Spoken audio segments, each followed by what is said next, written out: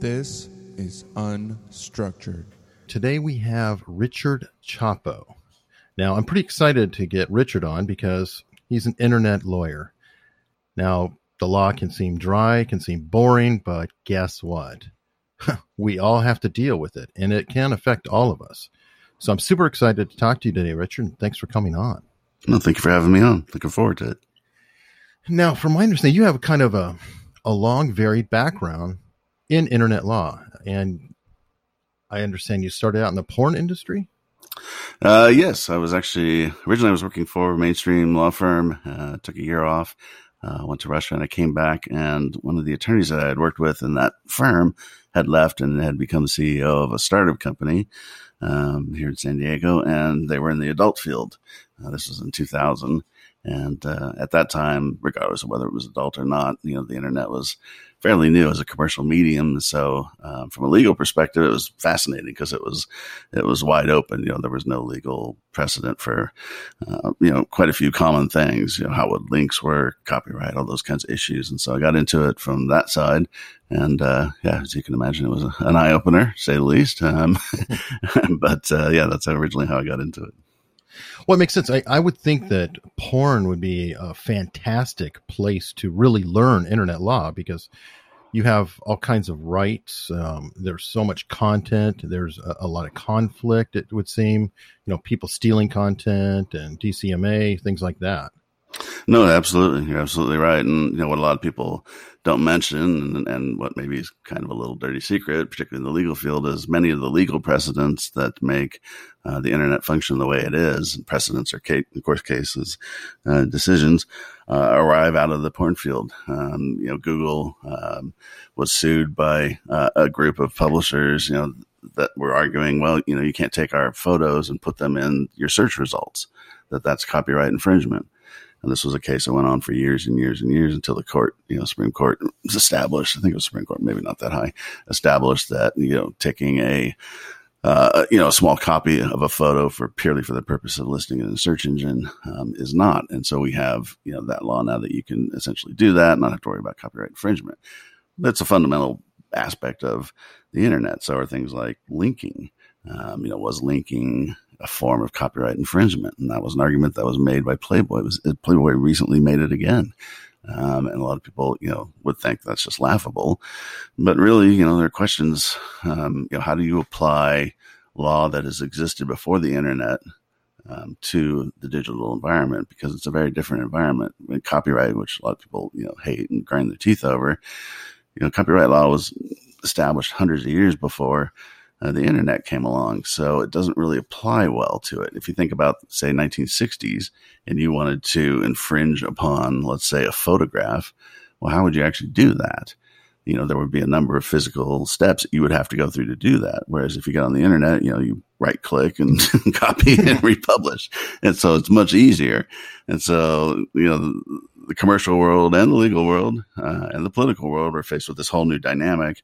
How do you put legal precedent in place? How do you limit some of the more egregious acts, but do so without essentially throttling the internet?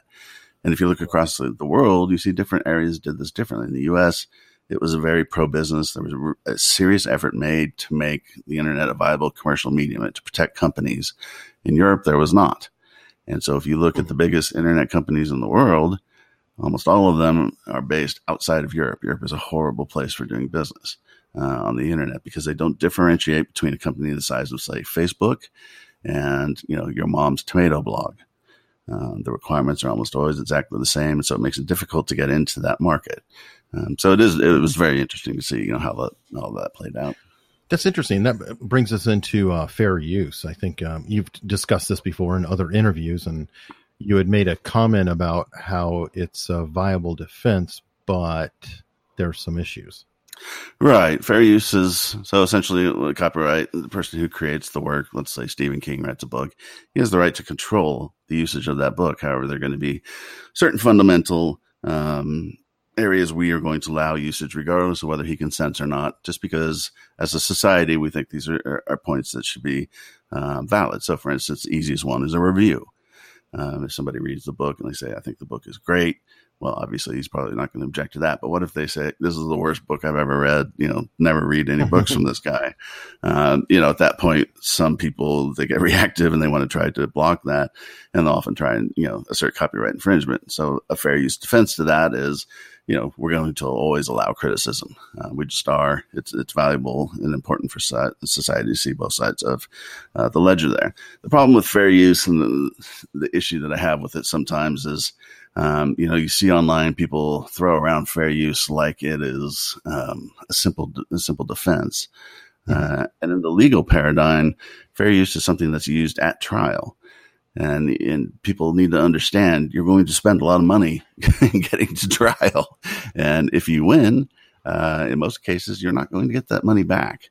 So recently there was YouTube spat, and there were a couple who were criticizing another person on YouTube. I can't recall their names at this point. And he was claiming copyright infringement and filing DMCAs and everything else. And from the outside, to me, just at a glance, it looked like, they were just criticizing him. There was very valid fair use, and they still had to spend $75,000 to $100,000 defending the case, and they won. And fortunately for them, because they were well known, they were able to, essentially crowdsource the money. But that defense, still had to be paid. So I think people need to understand that there are some mechanical aspects of the fair use defense, that and cost is a provision of that. So you have to make sure that, before you go down that road, you're in a financial position to do so. And the way to do that, quite simply, is make sure you have liability insurance.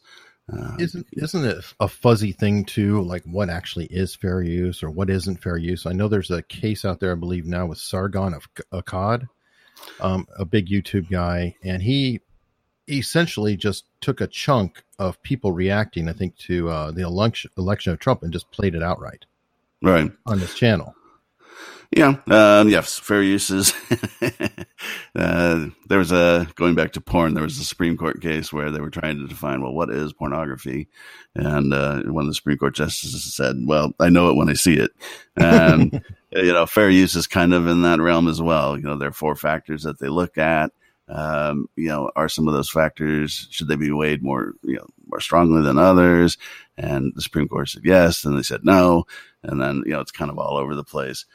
So basically what they're trying to look at overall is, are you just blatantly copying something and making an economic benefit off of it? Or is there some other tangible use to it?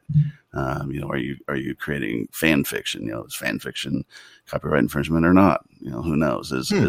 You get into these areas, where it's pretty gray. And so you don't necessarily, going into a trial, I would just put it this way. It's one area where it's really good to spend money on a very good attorney, because the quality of your attorney will often, influence the output and be a major factor in that. Because if you have somebody, it's an argument. We have these 4 factors. You're going to argue these 4 factors. Both sides are. And I've seen cases that I thought were fair use pretty clearly, where somebody's lost. And I've seen fair use cases where I thought, man, that's a weak fair use argument, and they won. And a lot of it is, quite frankly, come down to the quality of the attorneys on each side. If you think back to the O.J. Simpson case, that kind of a situation. So it is an area where there's a lot of difficulty. Probably the best case, to mention that, is the dancing baby case, which is famous on YouTube. A woman essentially shot a video of her baby dancing for like 20 seconds, I think it was, and took a sampling of a Prince song as a background to the baby dancing. And it was cute and everything. And the music industry sued, and it literally went on for 10 years. Wow. And with this argument over, is that fair use or not? Is that copyright infringement? How does all this play out? And, and that gives you kind of an idea of, how complex and how gray the area can be when you're looking at these defenses. I'm not suggesting anybody don't use a fair use as a defense. The other side of that a lot of people don't understand about copyright is damages, or something to always look at. Under copyright law, if you create your work and then you register it within 90 days of publication, you get statutory damages. You can claim statutory damages, and that allows a judge or jury to issue damages of between $750 up to $30,000 per infringement. And if the infringement is obvious and malicious and just a really bad case, they can award up to $150,000, and can also award attorney's fees and costs in certain situations. So the damages there can be huge. Now, contrast that if you don't register, and time passes, those initial 90 days pass. Well, at that point, you're really into a situation where the copyright owner has to prove actual damages. And on the internet, that becomes kind of an interesting concept because, if you have a blog with 500 pages, well, say you have a blog with 50 pages and you copied an image off of, Google search engine and published it on one of the pages and didn't realize, there was this thing called copyright and you're completely obviously infringing. Well, okay, but what's the damage? It's one page of 50 on your blog of 1 million on the internet. How do you monetize that? And copyright owners have, serious problems trying to monetize it. Because if you went out to a stock photo site, you could buy that photo probably, or a similar photo for, who knows what, 50 cents. Sure. So there are different mechanical aspects to copyright infringement that people, need to be a little cognizant of. But fair use is certainly a defense, and it's one that I would, if you're really going to bank on it and you get into a dispute, I would make sure to talk to an attorney first. I have a question on, for example, what we're doing here. This is a podcast. I'm recording you on it. Mm-hmm. Now, that has potential ramifications too. Like, I'm going to release it. I guess, essentially have an agreement that we're recording this. It's going to be a podcast. But if I was to take content from this and, let's say, put it into a chapter of a book, you could probably come after me for that, correct? Yes, it's somewhat of a gray area because, when I come on the podcast as a guest, I'm implicitly agreeing, that a certain amount of my, content production is going to be used. So what's the scope of that is really what we're asking. Mm-hmm. And certainly with my clients, I tell them, make sure that you have a written release and again, this is more the practical side of the internet. With copyright infringement, one of the most important things, if nobody takes anything else from this, one of the most important things is that if you ask nicely, people will usually let you use things. Right. So if my clients, I have clients and they say, I have these 50 podcasts and I want to take things out of them. I want to make a book. I say, well, do you have the release? And if they don't have the release, I say, well, go contact these people and ask them. And, tell them, you'll include a link to their site or whatever. In the nature of the internet, particularly on the business side, is most people, they want to get their information out there. I didn't come on a podcast because I didn't want anybody to hear it. Sure. And so you have that practical side of it. And I think one of the areas, there are a lot of areas of the legal world that people don't like. And I think one of the areas where attorneys really fall down, and myself included, on occasion, is we don't think about the practical side of it. Often there are simple answers, non-legal answers to some of the legal disputes that you see out there. And these things, these little disputes grow into these mountains of, litigation and, money being spent right and left when they really didn't need to. So in that situation, and with this, practically speaking, I would probably never come back and complain about a book because for me, it's free publicity. But if I did for some reason, there could be, questions there.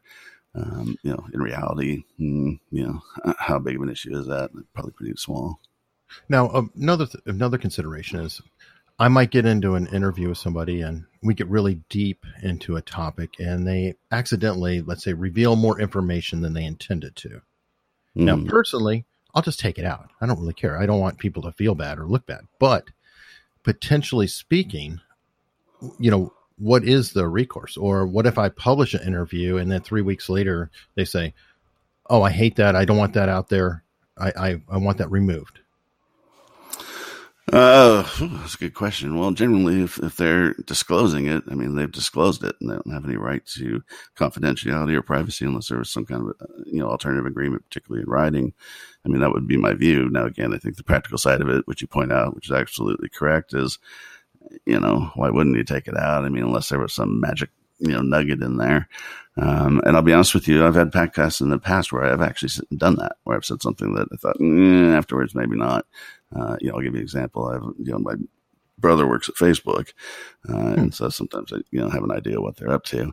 And I've thought, I don't want that in the podcast. And I've contacted the podcaster and they've been nice enough to take it out. I would think from a practical aspect, if you're running a podcast and you want to continue to have guests, that should probably be your policy. But, as far as could you use that? Well, if they disclose it to you, it's like an interview with a journalist, in my opinion. If they disclose it, that's on them. But again, the practical aspect of it, I'd be a little careful with. Well, cool. Hopefully I won't get you in trouble with Facebook, but that is actually a topic I wanted to get into is Facebook and Twitter. And well, actually we could throw in YouTube and censorship. Now, there are those who are currently suing.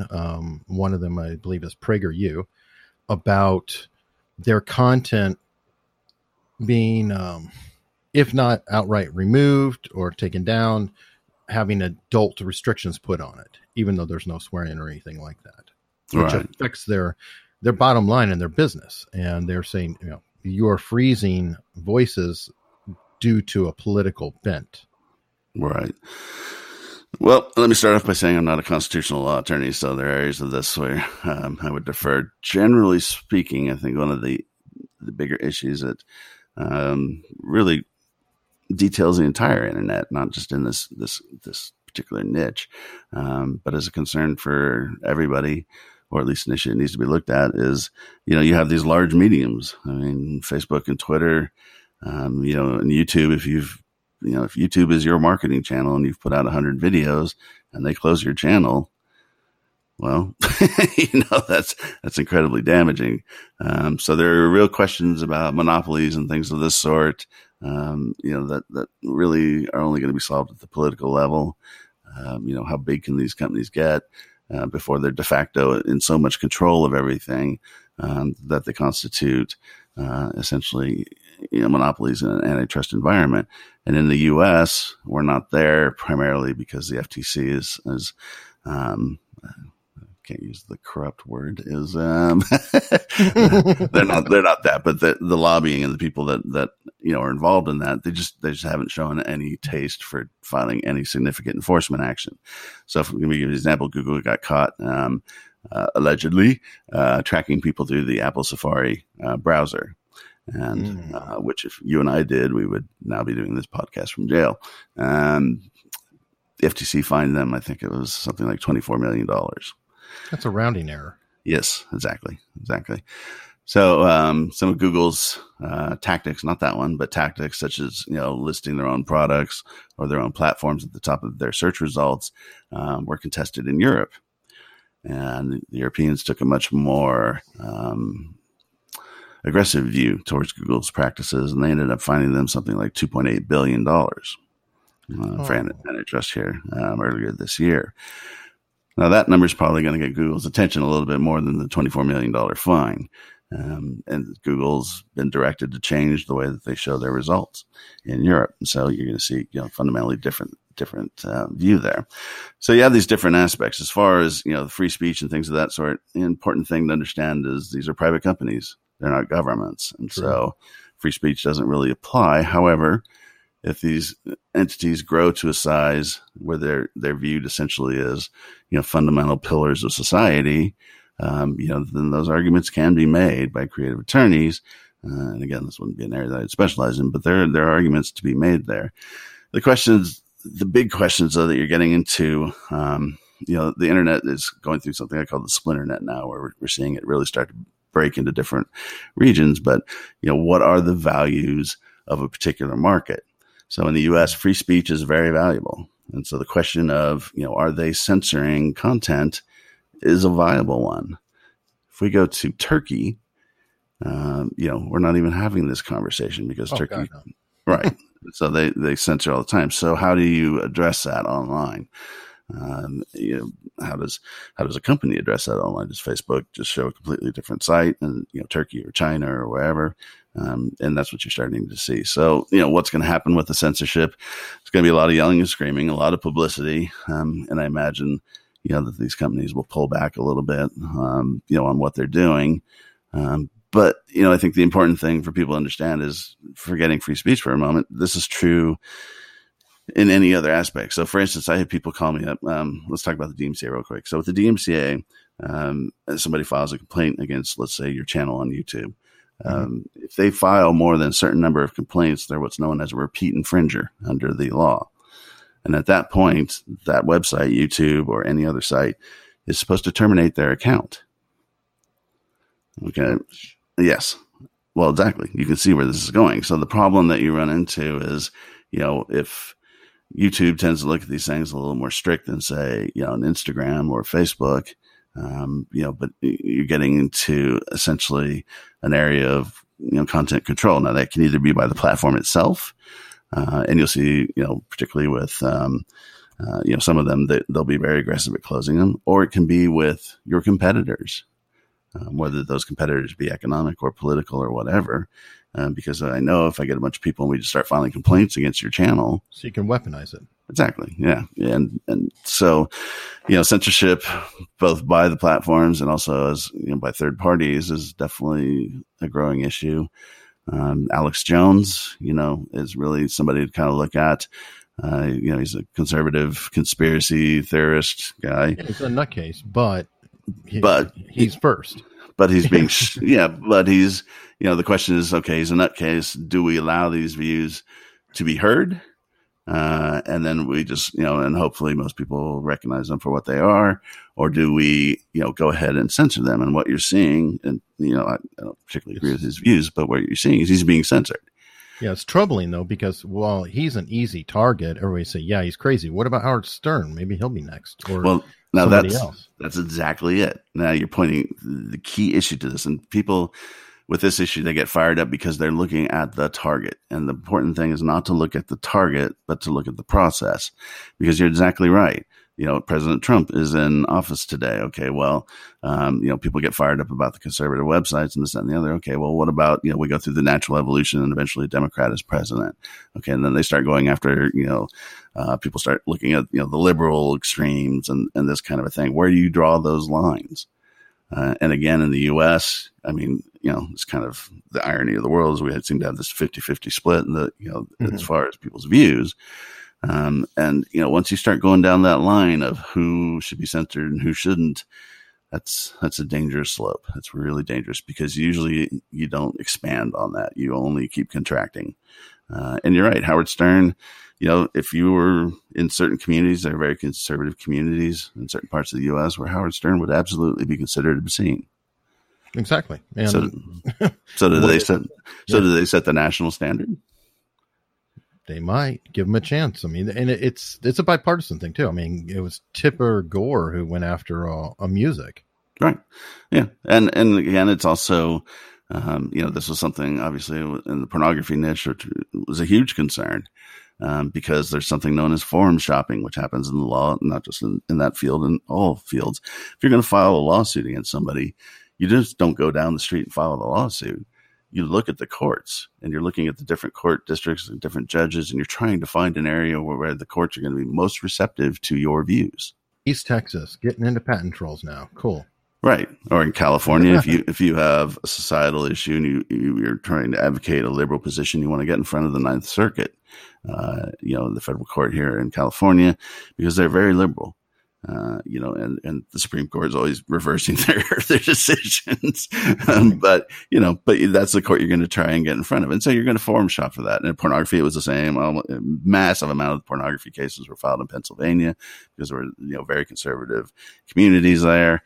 And that's just the way it is. But now we also have to think about it on the worldwide scope. Something that happened recently that a lot of people just, took no account of and just shocked me was ICANN. ICANN is essentially the controller of domains and a lot of the infrastructure at that level for the internet. Well, many people didn't really understand that although ICANN is a nonprofit, it was actually kind of controlled by the U.S. I think it was the Department of Commerce, maybe Department of Energy, one of the two, essentially was kind of overseeing it. Now, they didn't actually do anything, and ICANN functioned as it wanted, but that was always there. Well, 2 years ago, that control of ICANN was transferred out of the U.S. into an international community. And the problem that you have, or the potential problem, is, well, okay, who's that international community?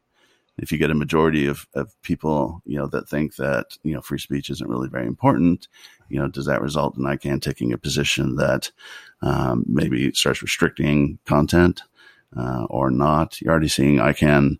What we've discovered about ICANN is they're absolutely clueless about legal issues. The GDPR was just launched in Europe, and ICANN is violating it. and the authorities have told them, even before the GDPR went into effect, you can't do this under the GDPR. And I happen to think the authorities are wrong in their approach. But nonetheless, ICANN was told this, and ICANN's response was just to keep filing lawsuits in Europe, even though they keep getting shut down. And it's from a legal perspective, you look at them and, what are you doing? And so in Europe, for instance, you can't go to a domain register and look up who is, because who is, that violates the privacy rights of people in Europe. That's ridiculous. Yeah.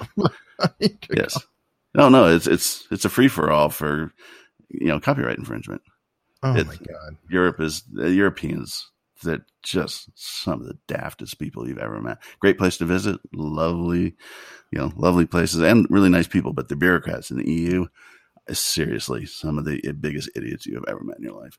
In the EU, so for people that are listening, the reason why we're talking about that and why that's important is if somebody steals your content online, one of the first things you do is go look up their domain to see who owns it and who the servers are, because that's who you can go attack to try to get your content taken down. Well, in Europe now, if you go to a domain register and you try to look up who is, there's no results, because Europe now says, well, that would violate the privacy of those people, even though most of them are ripping you off. So we're protecting the criminals. And for people that have had their content stolen online, which is pretty much everybody, yes, it's slightly infuriating. That actually leads into some more questions that I had. Like one, I've seen this happening to different people. A good example is recently Susan Bennett is the voice of Siri, the original voice. She has a verified Twitter account. I noticed that some of my friends were following Susan Bennett. Same picture, same everything. But it wasn't her account. I know her friend who deals with her, and I was like, hey, something happen here? Did you set up a new one? And I've seen this on Facebook too. People are doing spoof accounts of other people. And I'm wondering if why are they doing that? I would imagine they're just trying to monetize it in some way. Typically online, unless you're dealing with a political issue, it's very much the same approach as offline, which is follow the money. Whether they're either generating enough followers, that they can say to advertisers, I'm an influencer or something of that sort, or they can just directly sell something that's either legitimate or nefarious. One of the things that we saw in the online adult industry was that, with the tube sites, or all these tube sites were not just tube sites, there were tons of sites where you could get free adult content. You could see like a short clip or something of that sort. A lot of those clips had malware embedded in them. And people would download these things thinking, free porn or whatever.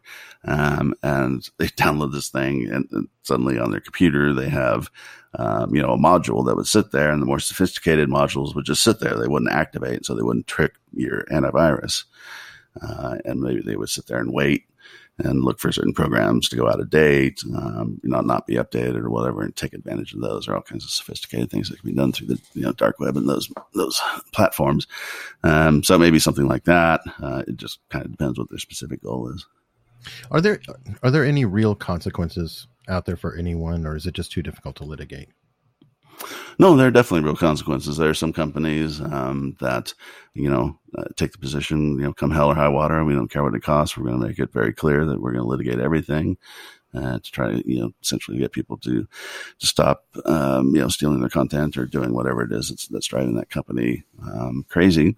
And, and that is definitely an approach. The problem that you find is the nature of the internet, particularly, the transactions on the internet.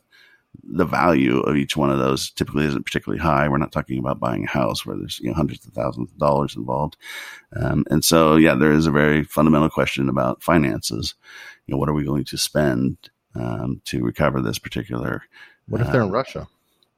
And that's definitely a problem. I mean, it's like they're in Russia and they're scamming me. They're in Nigeria and they're scamming me. What can you do about it? Really? Not much.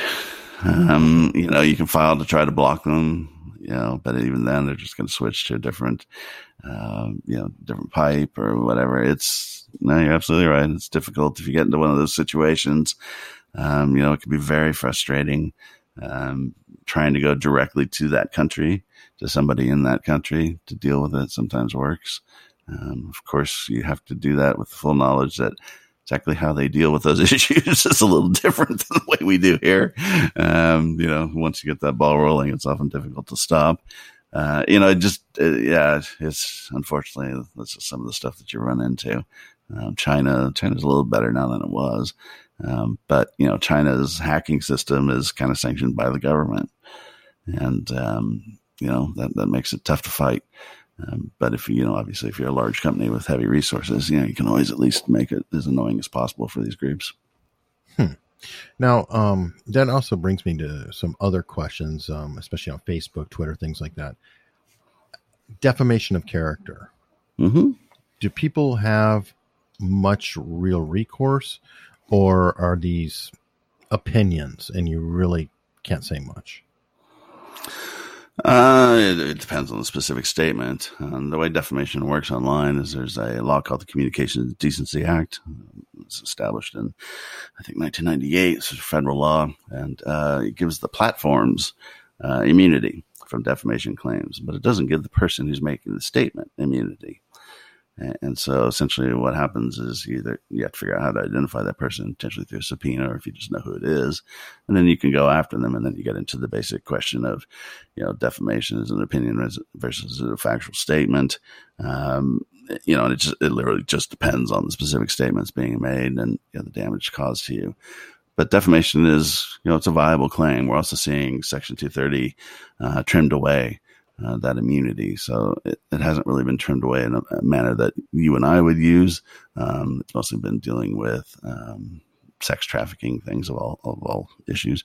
But there's a suspicion that Section 230 may go away at some point here in the future. And if it does, at that point, the websites would be potentially liable for those defamatory statements. And if you're concerned about censorship now, imagine what's going to happen then when Twitter is suddenly on the hook for something that somebody says. It's going to be, we're looking at just some foundational aspects of the internet. And, should they change now? I mean, when they were issued in 1999, you have to remember back then, there was no Facebook. Right. 99 Google may have still been called Backrub. I don't even know. It was a very primitive time. And so these laws were put into place to try to foster growth. Right. AOL years. Right. Exactly. Yeah. The dial-up. So here we are 20 years later. And the question now is, okay, well, are those principles still valid now? Or should they be modified or done away with? Because obviously the internet is growing into a pretty established commercial medium. And if they are changed, how do we address that between the Facebooks of the world and between startups? And again, Europe still, even to this day, doesn't make allocations for startups or for small companies. The regulations that they issue, which are based on some good concepts. I mean, people probably should have more control over their information, but they just don't distinguish between a startup and a Twitter. And so the irony of it is, although Europe's really anti the big American online companies, they're actually helping those companies dominate the market because it's very difficult for small companies to come in and compete. Right. That's why you can always tell, because when the big companies are supporting something, you're going, why? Right. So now, privacy law in the U.S., we have no national privacy law. And to be honest, privacy in the U.S. is kind of a joke and has been for a long time. And now you see the big tech companies coming out, and they're saying, we're encouraging Congress to do a national federal privacy law. And for a lot of us who deal with smaller clients, you would think we might be happy about that because we don't want every state passing their own thing. But it's actually kind of worrying because I'm almost sure that code is going to be written in a manner that's going to favor the big boys, and very little thought's going to be given to the small guys. So we'll just kind of have to see what it says. But you're absolutely right. That actually leads into another question that people in my group put forth, but privacy. Mm-hmm. By default, do we all consent to having our activity watched simply by using the internet? In the U.S., yes. Wow. And is there a way to not have your footsteps tracked, especially by Big Brother? Well, in theory there is, but in reality, by Big Brother, no. I mean, Big Brother is going to siphon up data, and they're just going to. There really isn't any legal steps you can take to try to stop them. This is kind of the cost of, being a citizen. On the commercial side, you can take technological steps where you go into your browsers and what have you. You can also, use platforms that are going to prevent that, search engines, DuckDuckGo, or you can use, VPNs will help. Virtual private networks, companies like ExpressVPN, it's like $12 a month or something. And you can take those kinds of practical standpoints. You can also contact the companies and tell them you want to opt out. How well does that actually work? I don't know. I have doubts. Now contrast that with Europe. Europe's new privacy law, general data protection regulation. The answer would be no. You don't consent to being tracked when you go online. It's just a completely different view. And what you see is companies now have to have a legal basis to collect personal information from you if you're located in Europe. And there's a number of different legal bases, but most of them boil down to is there a contractual reason, i.e. you're purchasing something? Is there a legal obligation? The site has to collect information, disclose it, because of a legal claim, such as, let's say, a subpoena, or do you have consent? And so, if, since May, people listening have probably noticed they go to sites and they're seeing more cookie pop-ups. God, yes. Okay, you found out every site you've ever been to through your email lately. Right. So that's what all that's about, is they're trying to get consent so that they can comply with the GDPR. The problem with the GDPR is that it's so vast that I'm not even sure that really works. Nobody's really even sure. And so there's going to be years of arguments about what is, consent and what is not. But theoretically, if you're in Europe, that's going to apply. The reason people are seeing it in the US and other places is the tools that these sites are using are not sophisticated. They don't differentiate between Europe and the US. There are some tools that do. And that's kind of where we'll move in the future is, there'll be a lot of tools and applications to the GDPR and others to other areas. But it's also creating somewhat of an economic censorship, if you will, because let's say you have an online business in the U.S. and you look at your stats and you look at your finances and you realize you're making 20 sales a year to people in Europe. Well, do you want to spend the time and money and aggravation on compliance? You block Europe. Or do you block them? Exactly. And now blocking is something that most people listening are probably thinking, oh, come on. But May 25th, when the GDPR went into effect, thousands of newspapers in the U.S. blocked Europe. You can't see the L.A. Times in Europe. Retailers blocked them, Dick's Sporting Goods. And the reason that they were blocked was, that whole calculation. So with newspapers, it's a little different because they have so much difficulty monetizing their content that most of them are using a cookie-based system. Well, that system just doesn't fit under the GDPR. It's just not viable. And so for them, it's just cheaper to block, even though they're losing even more audience. They just don't really have any alternative. And unfortunately, Europe doesn't really think of those things, and the potential costs, because for them, privacy is a fundamental right. It's part of their charter. They treat it like we treat free speech. It has that value to them. And so, I tell the joke about France. Well, it's not a joke, but it's an example of kind of an extreme situation. If you have kids and you go on Facebook and you have family, around the world, and you post pictures of your kids' birthdays and your kids are, minors, if you were in France, you violated the law. You can go to jail for up to a year or be fined. Really? 5,000 francs. Yeah. Now they're not doing this, but it is a law. And the reason is you violated the privacy of your children. The thing is that, you're right. They may not be, but there's so many laws out there. I believe everybody's breaking the law every day. And if somebody wanted to come after you, they could. Yes. And that's scary. It is. But the reality of it, I'll tell you, there's practical realities. Lawyers, when they do podcasts and things, they like to scare people because it raises money. But the practical reality of it is, if France tried to enforce that against somebody in the U.S. or something of that sort, a judge is going to go, no, get out of my courtroom. So there are some practical aspects we have to keep in mind with these things. If you have a blog, that has 20 visitors a month, where you're writing, your great American novel or whatever it is, and you have some traffic from Europe, do you have to comply with the GDPR? Well, there's an analysis that can be done there. is somebody at a regulatory agency in Europe going to spend time and money hunting you down?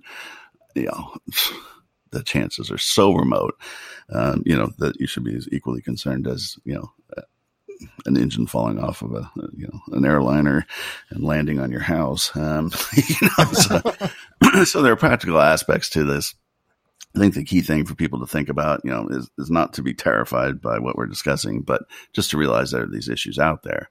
And if you're starting an online business, or any business offline, you should always confer with two people, one, an accountant, and two, an attorney. And, the fees for both are deductible. With the attorney, you can usually get a free consult and they'll give you kind of an idea of, if there's any issues with your business model. And, you want to be able to address those up ahead, know what the risk is, and plan accordingly. And with the CPA, you want to just make sure that you're setting yourself up in such a manner that you can get, the most benefit possible, under the tax code. And there are quite a few benefits that are out there now. You have the new Trump tax benefit for pass-throughs and, all kinds of things. So you always just talk with those two people. But I mean, if you're considering going into business and you're hearing all this and thinking, I don't want to deal with that, that's not a reason not to go into business. Don't let this get you down or anything of that sort. But just, understand that there are some interesting issues going on, particularly with the evolution of the internet. Now, there's other questions too. Like, I know that there's a big concern of privacy on like Facebook, and Facebook came out and said, yes, you can remove all of your data on Facebook, but that's not actually true, is it? I have doubts. I don't know about their internal activities, but I think that you should take the view that if you're using these platforms, that they have your data. Right. Well, and one way I can think of it is that if I remove my account, that's fine. But anybody else who has shared, let's say, something that I've put out there, that's now part of their account too. And kind of backfill a picture on me. Right. Honestly, I don't know how they would address that. I would imagine they have some thoughts of it. I think the bigger concern is that, they're going to have you as a collection of their advertising data. So for people who have never advertised on Facebook, it's really rather shocking. You can go in and targeted. Yes, it is extremely targeted. You can pick a wide variety of parameters that may seem esoteric to you, put them into the Facebook system, and they will return a list of people that you can advertise to that fit those parameters. It's not all encompassing, but it is pretty shocking how granular it gets. And so I would think that your information is part of that, whether that can be parsed out or what have you is, a whole different game. But I would be very surprised if they were getting rid of that. As far as people backfilling, it's probably true to some extent. I honestly don't know.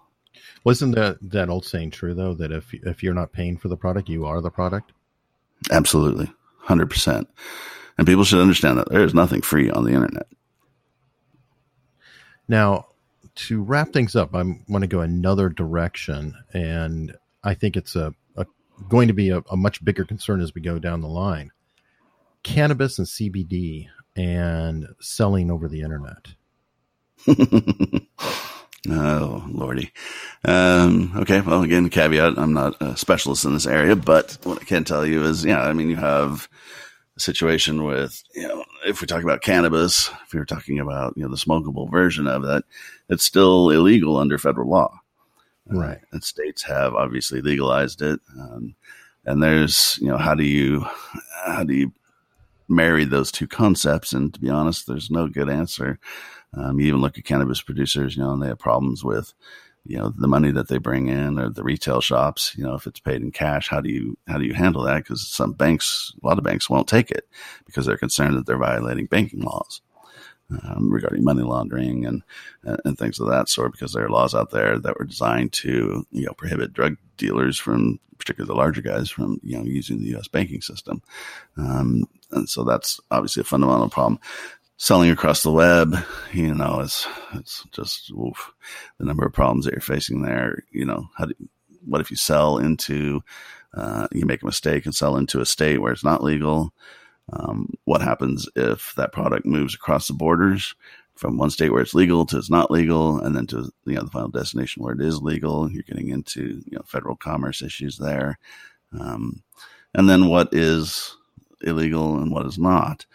With the essential oils, these oils, CBD, I know can be bought or online in all 50 states, right? But apparently there are high risk processing fees involved. Like the credit card companies will charge like 10 to 20% versus a 2 or 3, and things like that. I didn't know if you had. No, I'm not familiar with it, but it wouldn't surprise me. When the adult industry online was getting established, it was the same thing.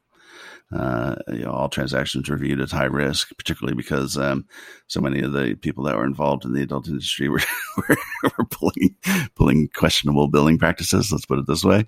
There used to be the old, join for 3 days free or for 3 days for $1.95, and then then we'll charge your credit card. And then it was near impossible to figure out how to get out of the site. And then they charge your card $39.99 every 3 days. And so you ran into that kind of a situation where there is a high political risk. There's almost always going to be a high financial cost. And so, I wouldn't be surprised at all by that. Visa and MasterCard and these groups, they will classify particular areas of transactions as low risk, high risk, what have you, and apply the particular rates. The chargebacks on it are probably also vicious, I would imagine. What happened in the adult industry is you saw people moving towards international finances. A lot of money was pushed through Israel, of all places, even some through the Mideast, where you have some rather conservative religious views. You'd be shocked to find some of the banks there were doing that. Banks in general, the religious view in most banks seems to be make as much money as possible, and that's kind of the fundamental thing. So it wouldn't surprise me at all. But there are going to be issues there, particularly because didn't VP Pence come out and say that they were going to try to prosecute the marijuana industry? I thought I saw something passed a couple months ago where he was. I think Sessions came out and said essentially we're going to enforce the laws that we have on the books. Right. I do wonder, though, it actually may be helpful because I kind of personally, and I'm not a lawyer, so I'm definitely talking out of my butt, I guess. I feel like we have a constitutional crisis coming up on this because if you're in Washington, Oregon, California, all 3 states, it's completely legal, right? Right. But if I take my supply from California across the state line to Oregon, I just broke federal law. Right. And that's crazy. And then it's like, okay, well, how do you get the product in? Do you fly it in? That's federal airspace. Washington, D.C., I guess is legal now. I'm like, okay, and how is anybody getting it there? Well, yeah, I mean, you're pointing to a concept, basically, federalism. And the irony of this is the different political groups are all in favor of state rights so far as it supports a particular issue they're interested in.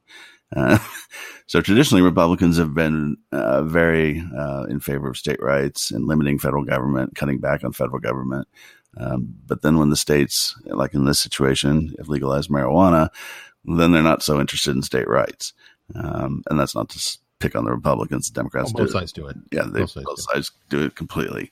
And so you get into these questions. You're absolutely right. How are these cases decided? And this is really kind of why the Supreme Court, in the current effort to get Kavanaugh onto the court, whatever you may think of that, pro or negative, it's why these are important discussions, because ultimately it's really the Supreme Court that will, decide these issues.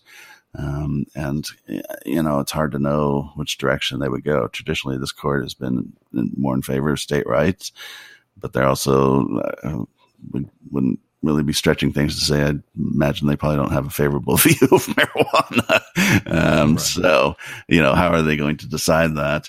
And, in the legal field, it's somewhat funny. Lawyers are always trying to be so serious, but if most lawyers were honest, reading some of the Supreme Court decisions are pretty funny because, they'll have a majority, and the majority will get a case where the facts don't really match their personal views, and they'll strain to come up with a reason to support or, not support a law. Obamacare, Roberts' decision, whether you're for Obamacare or against it, his decision was completely, it was just, what? Nobody had even made the argument in court. He just, out of the blue. And he was doing that because, the Supreme Court traditionally, people get mad about the lifetime terms, but one of the reasons that's there is to kind of insulate the Supreme Court from temporary political or societal upheavals or passions, if you will, Right. try to keep things a little more moderate. So traditionally, Supreme Courts move very slowly on changing things. So even if the Supreme Court was, let's say, to reverse Roe v. Wade, I'd be shocked if they did it in the next 5 years. Yeah, it's unlikely. I Right. don't know. They would do it. Yeah, it's unlikely because it's so established. Was it stare decisis or something like that? Right. Well, it's not even that. It's just that there's so much case law now based on that if you were, and even in non-abortion areas, if you were to change that, you're radically changing huge amounts of the law, and a ton of issues would have to be reheard and redone. Now they'll do it. I mean, if they think that's the way to go, they'll do it. But even if they do, they typically would probably, place limits on it first, and it would drag out, and you get it 10 or 15 years in the future before they took that step.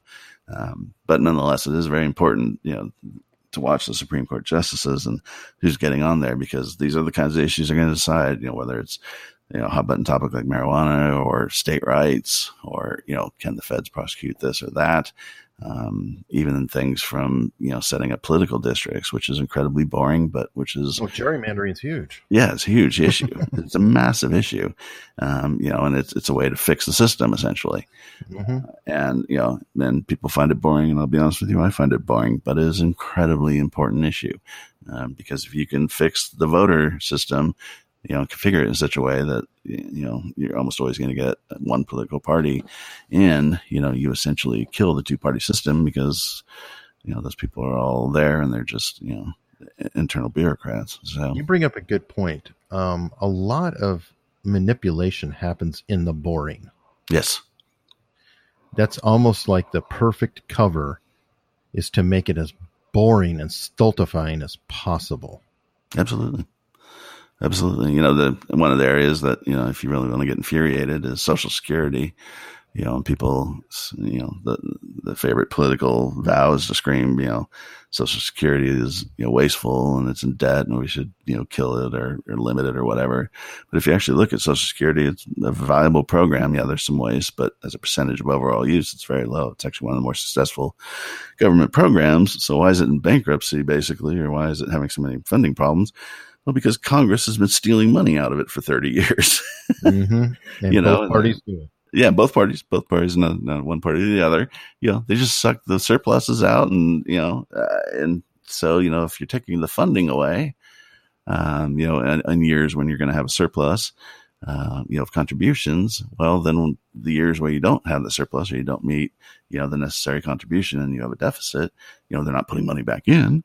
And so, it slowly goes bankrupt. And there's actually a cabinet somewhere where they have, written IOUs essentially from, the U.S. government to the Social Security Trust Fund, and it's like, really? Again, one of those things that, if you and I did it and we got audited, we'd probably be, staring at a jail cell for a while, but, it's government. Wow. Now, to wrap everything up, I have one final question. What is the one defense that we all should take into consideration when we're online? The one defense? Or one activity? I guess I'd say, what are we doing wrong now as people that we can really get in trouble for doing? I think the nature of the internet, even with all the different legal risks, there really isn't anything that you're doing wrong. The only thing I would caution people about is, if you put it online, whether it's a text statement, a video, whatever, you should assume it's there and can be found forever. Digital stone, I think somebody referred to it as. Yeah. There's, a lot of people don't even realize there's a site called, it's not a site, but the name of it's the Way Back Machine. Mm-hmm. And all it does is go out and make copies of websites. So if you have a blog, they've said some, crazy things about, that's fine and all, as long as you're willing to stick by them for the next 40 years. I mean, we're looking at the Supreme Court, this guy up for the Supreme Court now, and we're looking at, allegations from however long ago, and there's, is there objective evidence? It's very hazy. Well, think about 30 years from now with the internet. Mm-hmm. We may literally be unable to get a single person onto the Supreme Court or we'll have nothing but Trumps because it's all baked in. Right, because there's this huge record now of things everybody did. And I'll be honest, I'm in my 50s. If the internet had existed, when I was a teen or in my 20s or in college when I thought, booze was one of the 4 food groups, oh my God, I'd be in so much trouble. I mean, it's I can't even imagine. And so we have this record now that's out there. And so you have to be very careful and just remember, your whatever you may feel strongly about now, particularly if you're younger, in 30 years, it may not be quite as important to you as you thought it was. And so, if there's a record out there of you doing this, that, or the other, I can come back to haunt you. I do actually think, believe it or not, and I'm in the minority here, that we are going to eventually see federal law, probably in most countries, which is going to make it illegal to look at certain past digital documentation after a certain period of time, maybe 5 or 10 years, because literally society could grind to a halt. Who's going to be able to get a job? You may not drink ever. And that one 4th of July party you went to and had a couple of beers and there's a picture of you, hanging upside down from a stairwell or something, Sure. I mean, it's literally, that kind of a situation. So I would think, practically speaking, that would probably be the biggest concern that people should have. Well, that's great advice. Now, people can find you at socialinternetlawyer.com, correct? It's actually SoCal, like Southern California. Oh, SoCal. SoCalInternetLawyer.com, or I'm on LinkedIn all the time. You can find me. It's just Richard Chapo, Chapo, and I'll be happy to hook up with you at either place. Excellent. Hey, and thank you so much for coming on. It was a pleasure. Thank you for having me on.